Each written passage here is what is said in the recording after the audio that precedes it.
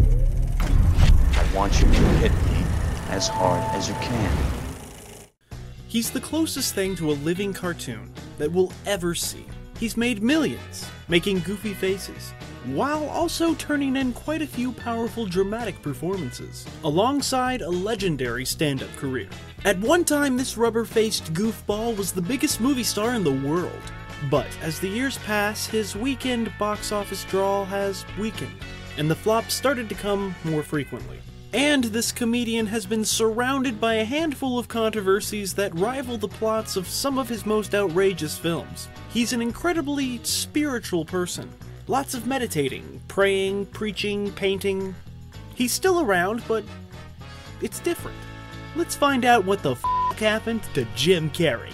WTF! Lots of funny people come from Canada, and Jim Carrey is one of them. As a kid, Jim had lots of things. Lots of love, lots of smiles, lots of laughter, but not lots of money. They were so poor, and for a time, his family lived in a van. Jim would use his superpower sense of humor to bring bits of joy to his family during these hard times. He was a driven young lad who idolized comedians like Andy Kaufman and Rodney Dangerfield. Little Jimmy always had his sights on becoming a professional entertainer. Many brushed Jim off as just a stupid guy who does stupid things, while others see him as the next evolutionary step in the art of slapstick. My wife hates him, but she loves The Truman Show, and there's lots of people out there like that. Jim Carrey has at least one movie for every type of movie watcher. But I'm getting a little Jim carried away. Let's start at the beginning. It all started on the stand-up stage. Just a young man, a microphone, some jokes, and a face. A one-of-a-kind face that could transform into any other face. Jim would spend hours staring at himself in the mirror until he perfected his celebrity impressions. And even though his family was struggling financially, his father always supported Jim's dream of being in the comedy spotlight. Jim would do anything on stage to get a laugh. His wild comedic antics and his impressions impressed legendary comedian Rodney Dangerfield. So much that he took Jim on tour with him. He was traveling the country opening for Dangerfield, and this allowed Jim to get his wacky face out there. People were starting to notice. This led to him becoming a regular at the Comedy Store, where he pretty much killed it every night. People who witnessed early Jim's stand-up said it was always a gut-bustin', knee-slapping good time. And this led to television work. He starred in the sitcom The Duck Factory, where he played an animator. But the series was soon canceled. It was a rude awakening for Jim. This Hollywood success thing wasn't going to be easy. Plus, his character in The Duck Factory was very limited. For some reason, they cast him as the straight man. Many who knew what Jim was capable of described the show as an insane waste of talent. And talent is a terrible thing to waste. Producers still didn't know what to do with Jim. Everyone could see the talent, but they didn't know how to translate it to TV or film. Yet. After the show was canceled, Jim soon found himself broke. Again. While taking care of his father and his sick mother, who had expensive medical needs, Jim Carrey became depressed. He didn't know what to do, and he considered quitting show business. And right as he was about to give up forever, he got the call to co-star in a vampire comedy. The film was Once Bitten. It's about a vampire looking for a virgin, and Jim played that virgin. It was good. A nice little film to get him started. Nothing groundbreaking though, but good.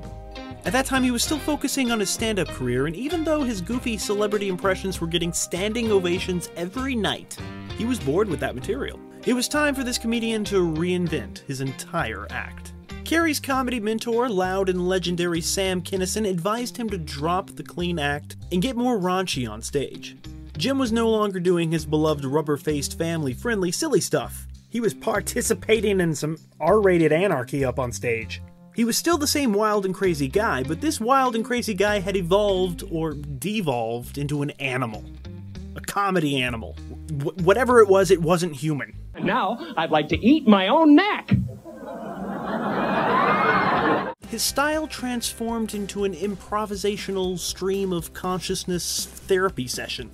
His stand-up routine became almost experimental shock rock. And of course, it was hilarious. He got small parts in films from great directors like Francis Ford Coppola in Peggy Sue Got Married, and Clint Eastwood in The Deadpool. Not that Deadpool, but the Deadpool. Jim Carrey's comedy had always been a little bit out of this world, so it was fitting for him to play an alien space creature thing in the film Earth Girls Are Easy. Seems to be painting all Earth girls with a very broad brush, painting all them broads very broad. It took 2 hours to put on the makeup. This was the beginning of a long love-hate relationship between Jim and movie makeup. The film is silly and Jim does what he can with it. Most importantly, it gave him the opportunity to connect with the Wayans brothers, which led to In Living Color. Jim really got to shine as the token Caucasian in this groundbreaking sketch comedy show.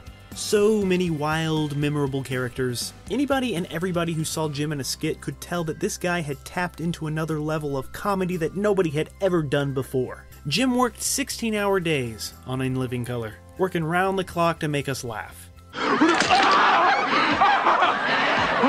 But there wasn't much time to enjoy his early success. He was dealing with the devastating loss of his mother, and his friend/mentor, Sam Kinison. Plus, his marriage at the time was falling apart. This would be the first of many marriages to fall apart.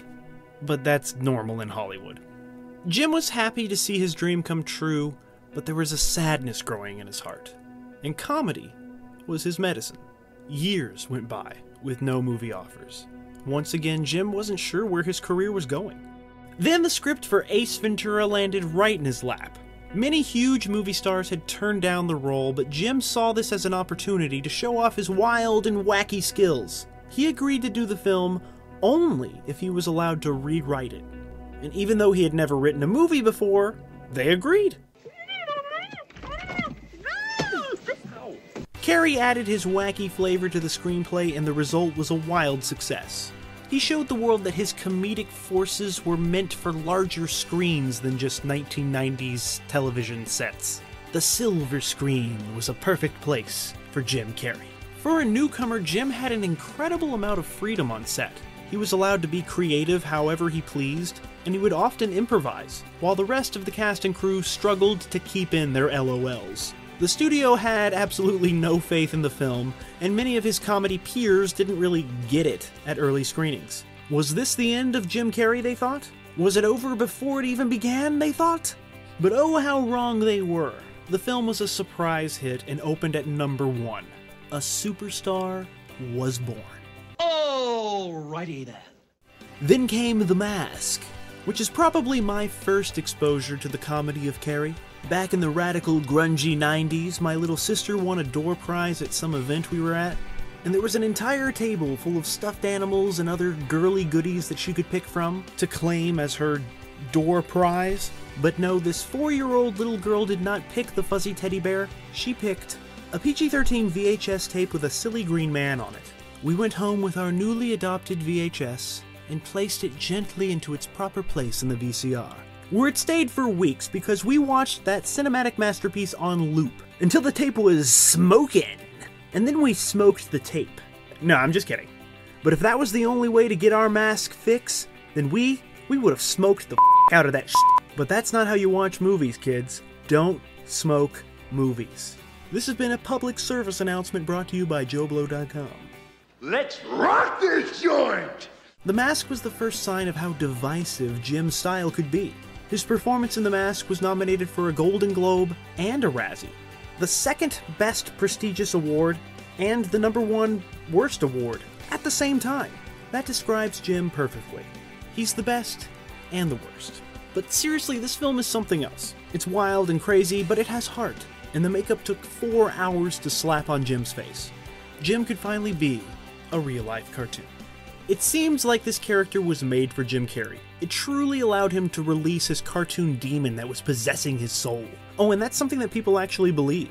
You know, Jim is part of the Illuminati, of course, and he's even joked about it. Joked, I put joked in quotes. And some well-respected conspiracy theory scholars say that Jim is actually possessed by demonic forces that brainwash us with funniness so that the evil overlords can control us. I believe it.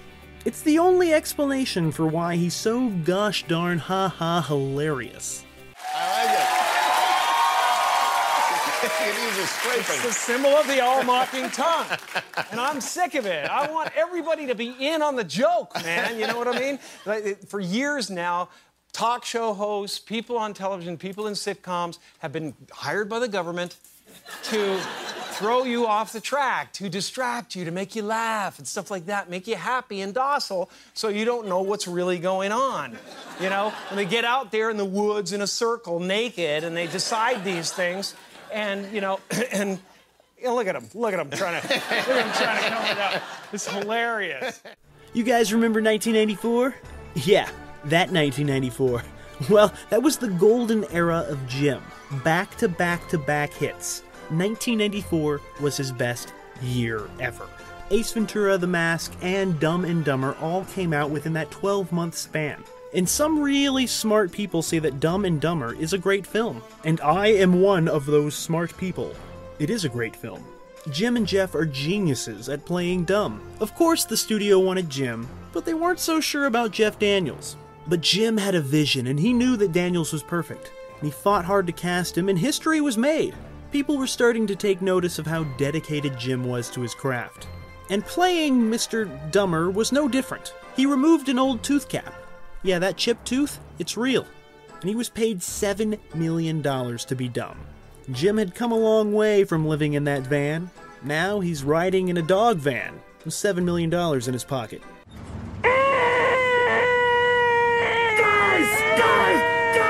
Also, around the same time that Jim was having his best year ever, his father passed away.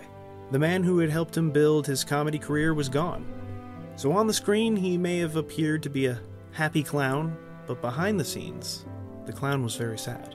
But he couldn't let that slow him down. He kept working and working.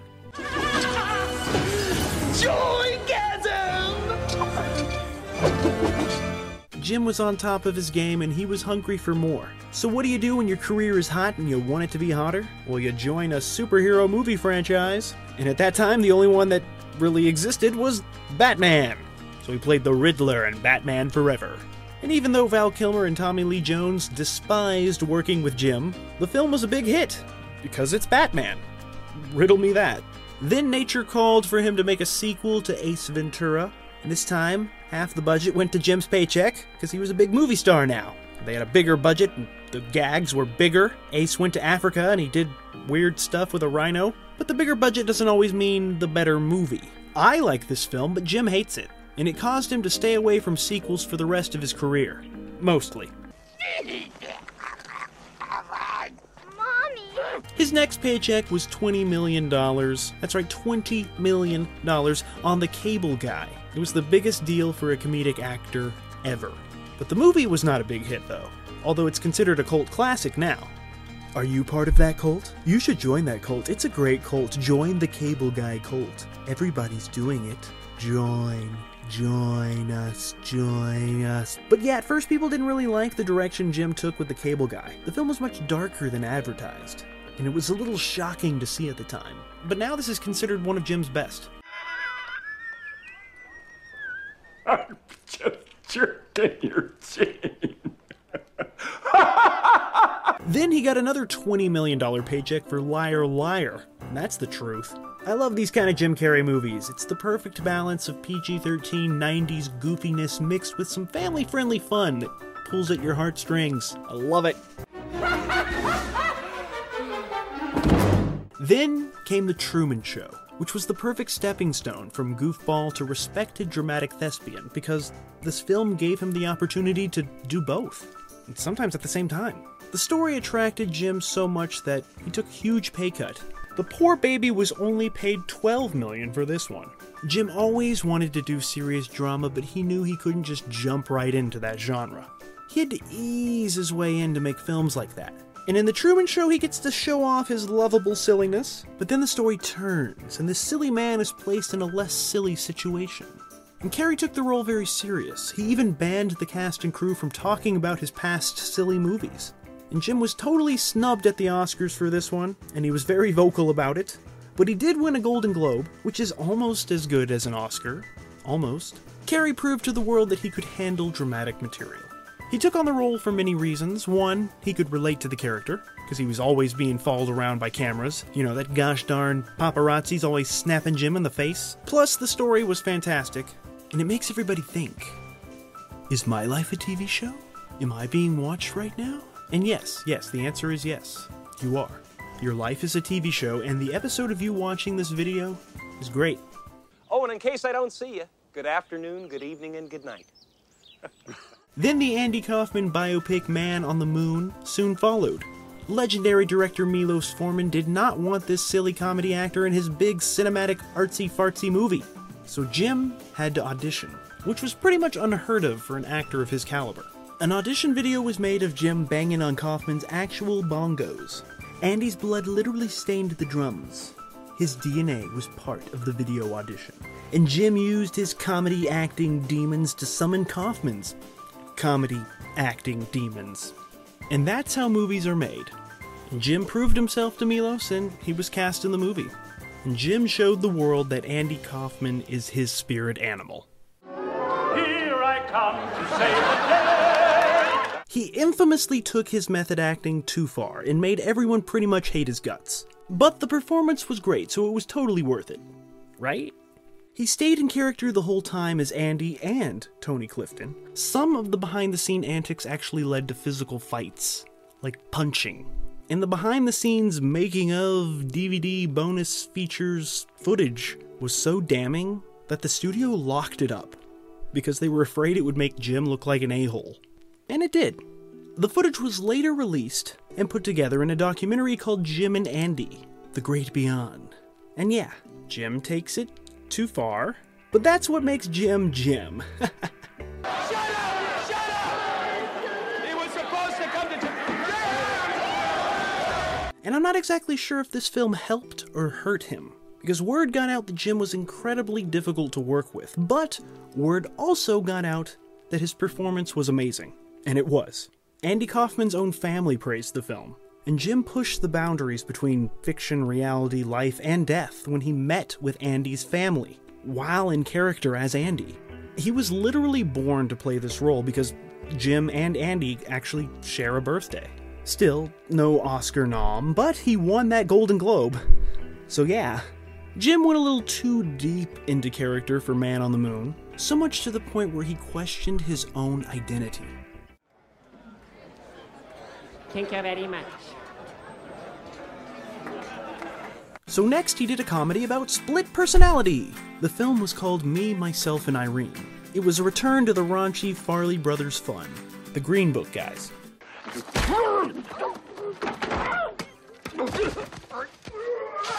Then came The Grinch, another film that required him to cover his funny face with green. And Jim Carrey basically became a Zen master while going through 4 hours of Grinch makeup. It was hell. It was so bad that an agent from the CIA was brought in to teach him torture resistance techniques. He tried drama again with The Majestic. It was forgettable, but it was a worthy effort. Another blockbuster was added to Jim's filmography with Bruce Almighty, where he played God.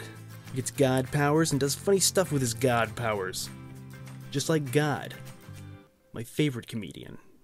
Like many funny people, Jim suffers from depression, and Hollywood harvested that depression to make a great movie. Yay, depression! It was Eternal Sunshine of the Spotless Mind. Great title, one of the best titles ever. It was a Michel Gondry, tear-jerking, trippy rom-com adventure that was penned by Charlie Kaufman. Not Andy, Charlie Kaufman. And Charlie's script won a well-deserved Oscar, and his co-star Kate was nominated for an Oscar, and Jim, once again, was not. Kate Winslet is the wild goofball, and Jim is the calm, serious, dramatic one. It's a fabulous ride of a movie that breaks your heart and shows off Jim's subtle side. The film shows that Jim doesn't have to be jumping around talking out of his butt to soar on the silver screen. He just has to be. Hi. Sorry? I just said hi. Hi, hello. Hi. And like I said before, Jim really hates putting on character makeup, but he keeps taking roles that require a ton of character makeup, like in Lemony Snicket's A Series of Unfortunate Events. He was so good that he actually frightened the child actors on set. They were legitimately afraid of Jim. And then there was fun with Dick and Jane. He played Dick. Whoa! Yes! Then there was another flop, The Incredible Burt Wonderstone, which was not incredible. It was, in fact, an atrocious, unfunny wreck of a movie. But Jim Carrey does seem to be having some fun in it, as the intense street magician. Jim is actually the only watchable part of this unmagical magic movie. Millions and millions of dollars were lost at the box office. Watch it if you want to, but just fast forward to the Jim Carrey moments. Y'all remember that fun superhero movie Kick-Ass? It's pretty good, right? Well, they made a sequel and it wasn't good. And Jim Carrey was in that film, for a bit. It was basically an extended cameo. But like always, he delivers the goods. People were a little disappointed at Jim's lack of screen time. And there was the controversy. Jim loves controversy. Jim refused to promote the film because of its heavy violence, and what Jim saw as a glorification of guns. This was yet another sign that Jim's politics were causing his behavior to become a little unpredictable. I'm sure this hurt his career and forced casting directors to look elsewhere to avoid the Carrey controversy. Maybe not. He even did an anti-NRA, anti-Second Amendment, anti-gun thing song, and that upset many American gun owners. His audience was shrinking every time he opened his mouth. Plus, Jim is often in public Twitter feuds with other famous people, like Shia LaBeouf, Ted Cruz, Sarah Sanders, and the entire cast of Fox and Friends. Jim's private life and relationships have always been in the public eye. Stories of his girlfriends and wives would grace the pages of supermarket tabloids for years. But none was as scandalous as his relationship with a makeup artist named Kat. I don't really like diving deep into celebrities' romantic lives, mostly because I don't care, and because it feels creepy and unnecessary, but I feel like this particular relationship is different and important when it comes to understanding what the f*** happened to Jim Carrey.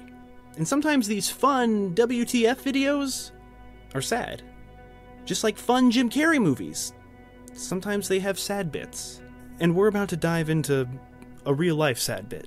So this young woman who Jim dated also suffered from severe depression. At times things seemed good, but many could see problems looming under the surface. Their first breakup wasn't friendly. Apparently she faked medical documents that said that she didn't have any STDs until she dated Jim Carrey. She accused Jim of infecting her. The two had a very destructive on-again, off-again relationship. And shortly after their final breakup, this poor young woman committed suicide, blaming Jim for why she took her life, claiming that he introduced her to drugs and Hollywood debauchery. And Jim was accused of illegally obtaining the drugs that she used to take her own life. There was a nasty wrongful death court battle with her family, which consisted of a bunch of he said, she said stuff, and Carrey countersued. Carrey denied all wrongdoings and vowed to clear his name in the legal system. The whole thing was dismissed in 2018.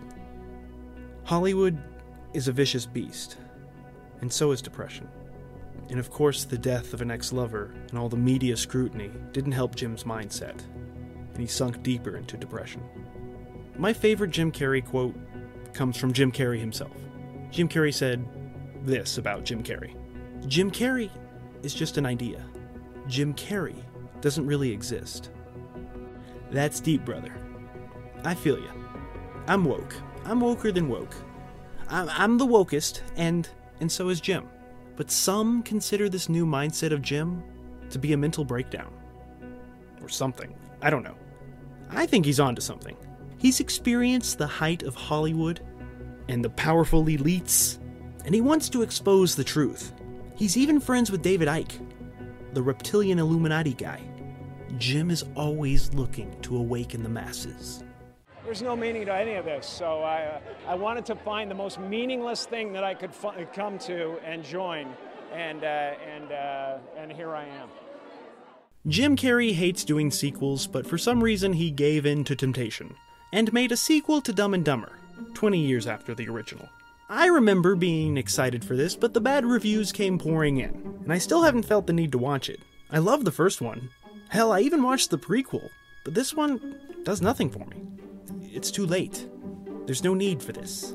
This was an example of how Jim's smart style of dumb comedy was not dumb or smart enough for today's dumb or smart minds. But the film made money, so there's that. Even though it was illegally financed with foreign funds or something, I don't know. It was very economically scandalous.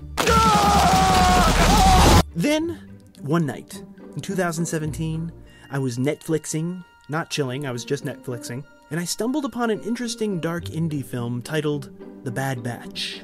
It was a disturbing, thrilling, emotional ride of a movie, and one character really stood out to me.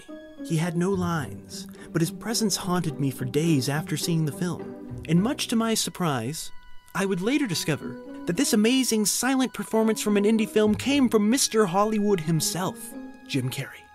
I did not recognize this mega-famous person, and that is the sign of a great actor. This was an amazing anti-Jim Carrey performance, the opposite of everything that made him. He was no longer loud and energetic. He was quiet and tired and mysterious. No longer funny and joyful, but sad and dark. So dark. This is what we in the biz call range. And Jimbo's got it. This film is disturbing, yet beautiful. Like Jim. Another flop came with Dark Crimes. It might have been a little too dark. And the film was so bad that it should be considered a crime. It received 0% on Rotten Tomatoes. But that's okay, because now Jim Carrey is a painter. He paints. And he's actually pretty good. He's talented. Controversy came with some of his more politically charged paintings, of course. But the guy has an eye for color. He's completely changed his life, and he dedicates most of his time and energy to his paintings. Jim also keeps busy behind the camera, producing the Showtime series I'm Dying Up Here, based off of Jim's experiences working as a stand-up comic. He's not featured in the show, but you could feel his creative input. He also delivered some wonderful guest appearance performances on The Office and 30 Rock. And now he has Kidding, teaming up again with visionary filmmaker Michel Gondry. A movie star making the switch to television is no longer shameful. It's actually a respected step in a long career, and it's the step that Jim is on now. He's wonderful playing the host of a kids show, and this allows him to explore and play around with his classic silliness, while also tackling the dramatic stuff, as the story follows his character's family life.